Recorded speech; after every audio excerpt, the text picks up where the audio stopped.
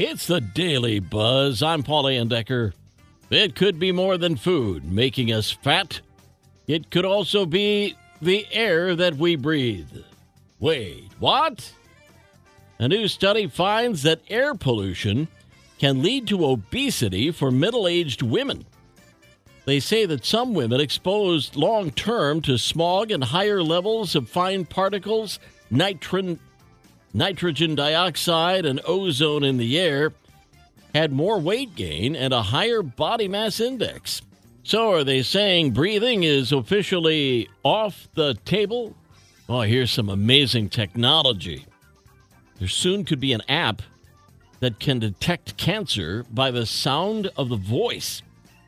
The National Institutes of Health has a program that's funding a 4-year research program that would use AI to analyze voice data. That data would help diagnose a number of health conditions like cancer, Parkinson's, and depression.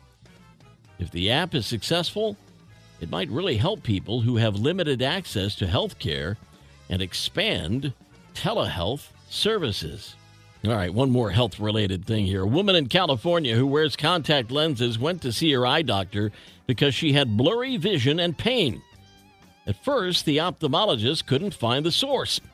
But upon further examination, she discovered the edges of 2 contact lenses stuck inside the woman's eyelid. Then she saw more. Ultimately, the eye doc pulled out 23 contact lenses from the eye.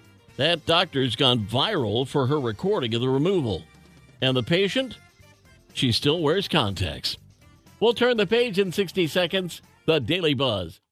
Paul Andecker in part 2 of the Daily Buzz. A couple of California bakers who are sci-fi fans created a replica of Star Wars Han Solo out of bread. The mother-daughter duo worked nights for a month to create the 6-foot-tall recreation of Solo frozen in carbonite from the film The Empire Strikes Back. They call their creation Pan Solo, and the locals love it. The duo also previously baked a bread version of Baby Yoda and Pain-Do-Lorian from the Mandalorian TV series. The world's oldest practicing MD is 100 years old and has no plans of retiring anytime soon. Dr. Howard Tucker of Cleveland, a neurologist and World War II veteran, hit the Guinness record last year at 99. The new centenarian still works full-time from 9 to 6 every day. He even taught medical students by Zoom while he had COVID. Dr. Tucker says retirement is the enemy of longevity. Taking a lunch hour is good for your mental health, but it might be even better if you're taking super short micro breaks throughout the day. According to a new study, employees show improved performance and better health if they take a few 5 to 10 minute breaks. It doesn't really matter what the worker does on that break. Taking a quick walk and watching a fun video, both showed good results. Finally, knucklehead news out of New York, where a mother is under arrest for allowing her son to get a large tattoo on his arm. He's only 10.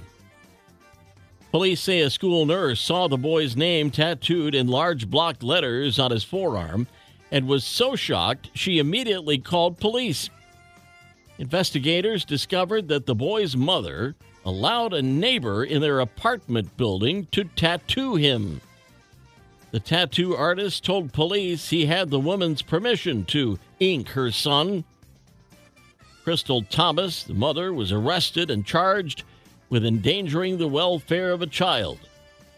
Police say the tattoo artist may also be charged. Maybe she just should have provided him with one of those fake press-on tattoos, huh? The Daily Buzz.